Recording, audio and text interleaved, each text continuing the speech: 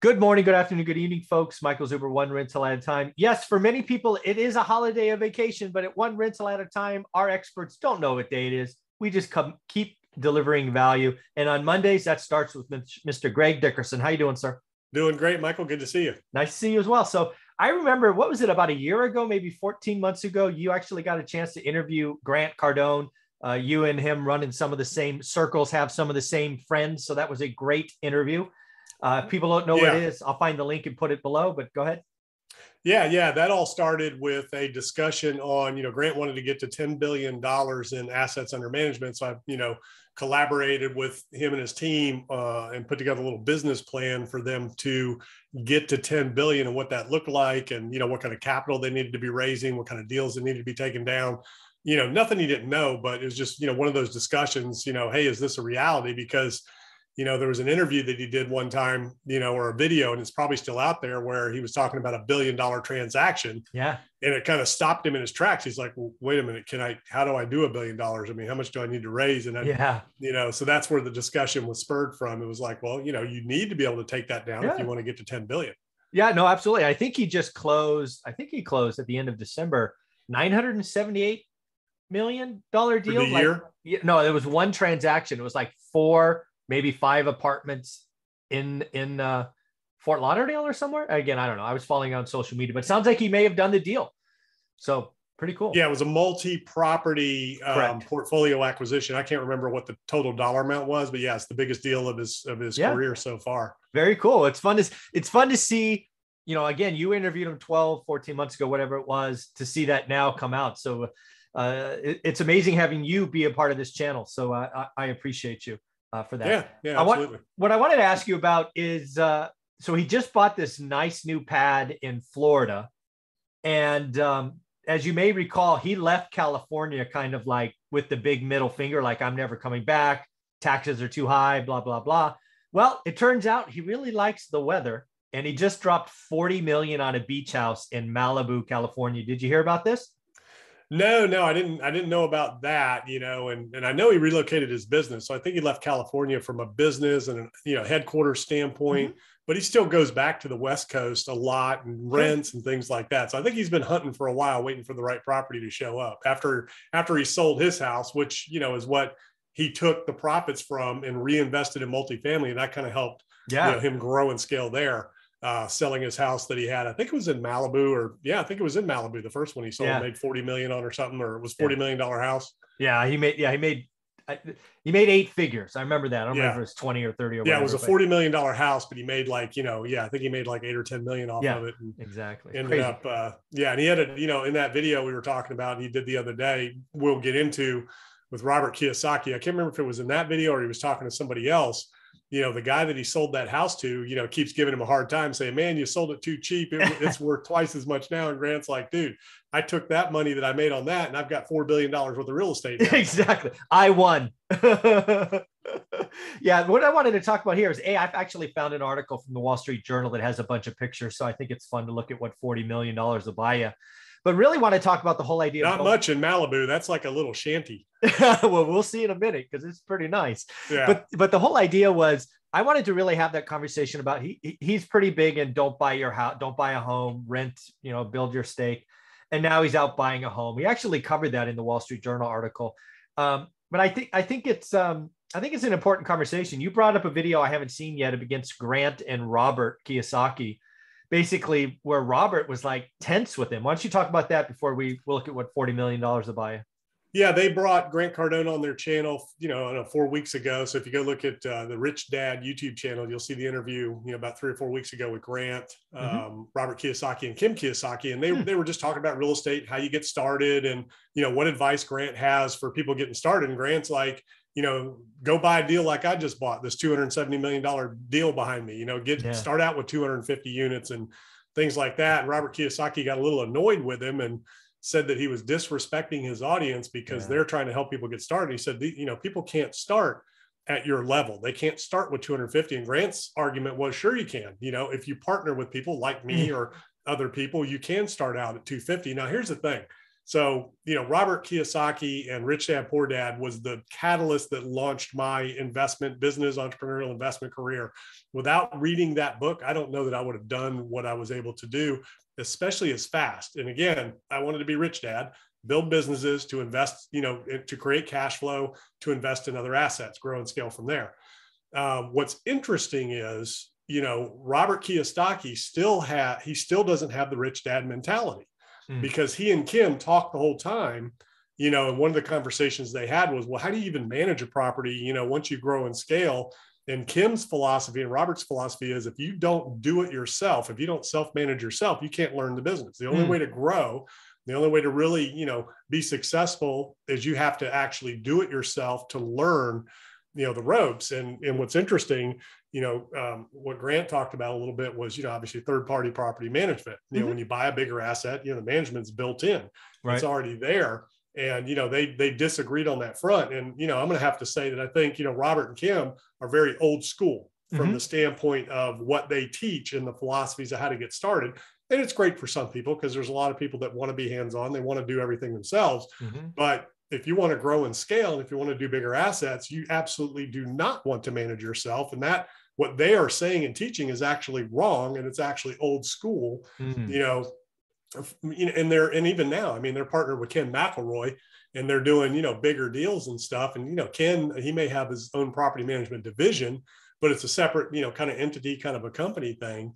But to tell people that you have to absolutely manage property yourself so you can learn and understand this, that, and the other, and that's just wrong. What you want to do is you want to manage the asset, you want to manage the managers, you want to leverage if you want to grow and scale. Now, there's absolutely nothing wrong with starting out small and, managing your own properties and do it if that's what you want to do. But if you want to grow and you want to scale, you've got to leverage the talent and expertise of others, and you learn from them. So you can absolutely learn the business by managing a manager. You don't have to do it yourself to know it. So that was an interesting conversation they had. Yeah, I'm going to go find that. Probably put it on while I go for a run or something, because I missed that entirely. Would it be? It really does. They strike me. It strikes me as probably it had to be a tense conversation, just knowing where both parties come from, right? And both their talk tracks. So you're right. One is more, hey, we're focused on mom and pop, and this one is focused on being a money magnet and, doing bigger things. So that's going to be an interesting conversation. Well, and, Robert Kiyosaki's made more money on his business, his educational business, than he has investing in property. So he's not really a sophisticated real estate investor or developer by any means. Yeah. They've done well, but they're very limited in their understanding and their expertise. Grant's on a whole different level. And, Robert's point was, hey, this is my audience. I want you to educate my audience. That's fair. To how they can get started. And Grant's like, look, man, this is how I started. This is what I did. I started with, 12 units, 30 units, or whatever it was, 30 unit building. And then, I grew and scaled from there. And I'm just telling you, and I would agree. And this is what I tell a lot of people, he could have skipped all of that early stuff and just started big, because there is capital out there. If you know how to, understand, the opportunities, where to find the properties, how to raise the capital, how to bring other people to the table to get these bigger deals done. You need somebody that can, guarantee the loan. You need, the capital to take it down, the down payment. But at the end of the day, bigger loans are easier to do, because the banks want to put their money in those types of assets. And, they'll do all of the underwriting and the evaluation for you to make sure that the deal works. So it's just a different game. And same thing here, if I would have known now what I know now back when I got started, I could have easily, done 10 times more than what I did. I just didn't know. And neither did Grant when he started.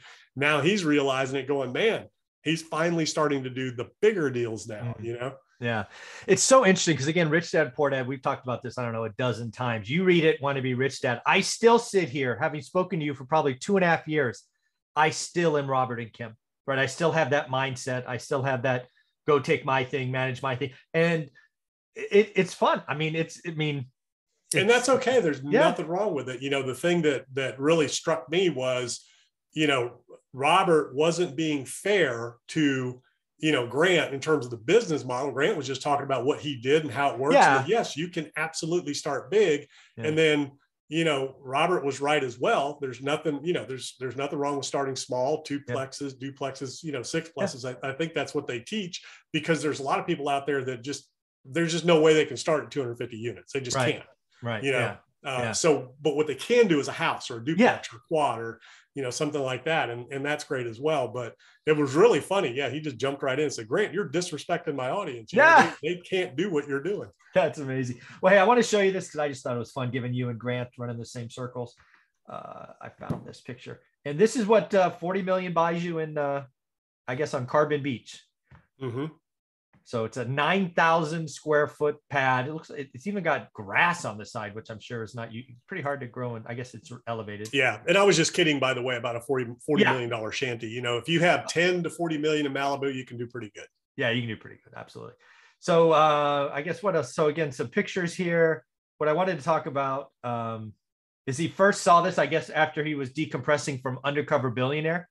I guess the show put him in on Malibu Beach to like decompress after filming that 90 days.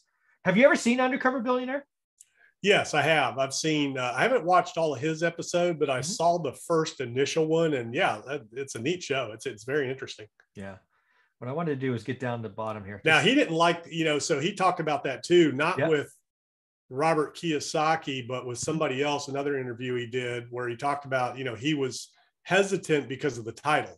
Because he's not a billionaire, and he wasn't, at the time when he did the show, and it's Undercover Billionaire, and they're like, don't worry about it. It's good anyways. And, even now with the assets under management, and all his company stuff, he still is not, he still does not have a net worth over $1 billion. Yeah. So here's back to the real estate. What does he own? Here we go. So he sold his LA home for 18 million. He left because of California's tax policy, obviously. He actually owned Lionel Richie's house. That was, I didn't know that. And he just dropped 28 million on a Miami home. That's the, what is it? Hilfiger? Yeah. Tommy Hilfiger's pad.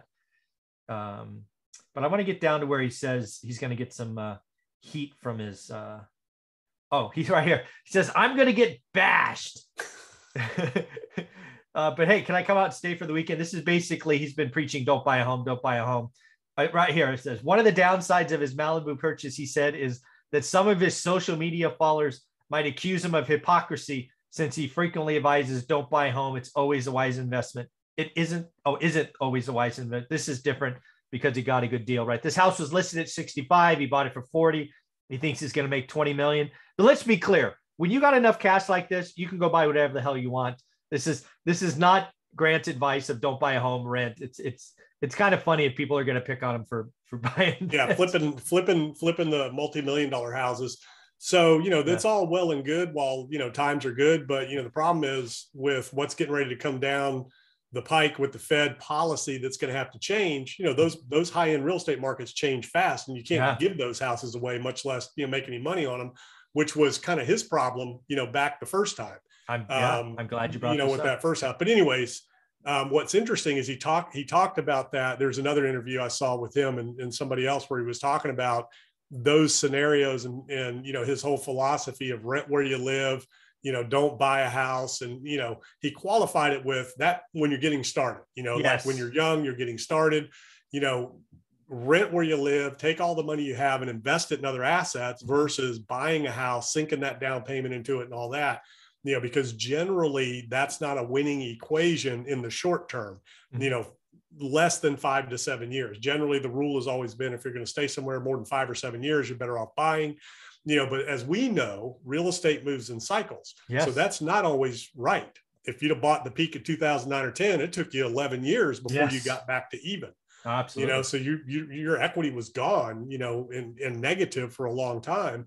If you bought 4 years ago, 3 years ago, I mean, you've gained 30, 40%, potentially, maybe even double in some markets. Yeah. Some markets have doubled. Yeah, absolutely. Yeah. And we know as soon as interest rates go up and, Fed policy changes, liquidity dries up, the market's going to go the other way. And so it's all cyclical, but at the end of the day, that's what he was basically talking about. And, for some people, renting makes a lot more sense than buying and owning. For other people, buying and owning makes more sense. At the end of the day, you have to live somewhere. And you and I talked about it. My mom just exited her house that, they've owned a house for, 60 years. And that became, at this stage in her life, that's her little nest egg. She paid the house off. She was able to exit it at the peak of the market. She put a nice little chunk of cash in the bank because they had a lot of equity in it. And for her, it was a great savings plan. Yeah. Now, if you go back and do the math of what they put down, what they spent on it, taxes, insurance, maintenance, all of that, and then subtracted a rent delta that they would have paid in rent, and taken that extra money and reinvested it, they would have done better by renting, but it was a forced savings plan. So, it worked out really well. And her parents before them, same thing. They owned the house, they owned it outright, ended up, selling it for 10x what they bought it for, but those deltas are getting less and less as time goes on. Yeah. Like her parents bought their house for, I don't know, 10,000, 20,000 and sold it for, 200, something like that after 60 or 70 years. Well, my parents had owned houses for 60 or 70 years and wasn't quite that good. Yeah. We're going to talk about the Fed in the next episode, because there's definitely some questions that I want to ask you about that. But when we close out this grant conversation, I think there's a couple of things, trying to tie it back to my audience. One of the things that I'm now starting to appreciate that I never even knew was a thing was house hacking. I've on my channel, I have a couple of experts who house hack, like literally roommates, right? They're in their 20s and they actually have roommates. They can live for free. Other experts I have on the channel house hack fourplexes and duplexes. These are ways you can kind of split the difference, right? You go get owner occupied loans, which are cheap. You don't have 15, 20% down. You got 3.5% down first time buyer. And then you have tenants or roommates, depending on how you want to look at it, that help sort of carry the mortgage. So I think there's a way you split the middle if that's where you are in your life. So yeah, house hacking can be done with mixed use where you have commercial and multifamily. Maybe it's residential above, commercial below. Yeah. You can still, house hack that. There's VA loans that you can house hack, multifamily properties with, as long as it's under 5 units. From a commercial standpoint, you can commercial hack where you build a strip center and your business is in one of them and you rent the rest of them out, all those types of things. But yeah, hacking has been around for a long time. It's just one of those little buzzwords, new terms that's come around recently. And now with Airbnb, in the ADUs like you're doing, when you have your main house and you rent something out in the backyard, or I've done it with, I had a horse farm and, we had a barn with an apartment above it. And, when there wasn't like a groom or somebody staying in it, we'd rent it out, so you can house hack a horse farm. I mean, you can house hack all kinds of things. Yeah. It's great stuff. I appreciate this conversation. How can people find you? Yeah. GregDickerson.com. That's where all my info is. YouTube podcast. Go check it out. Very cool. Thank you very much, bud.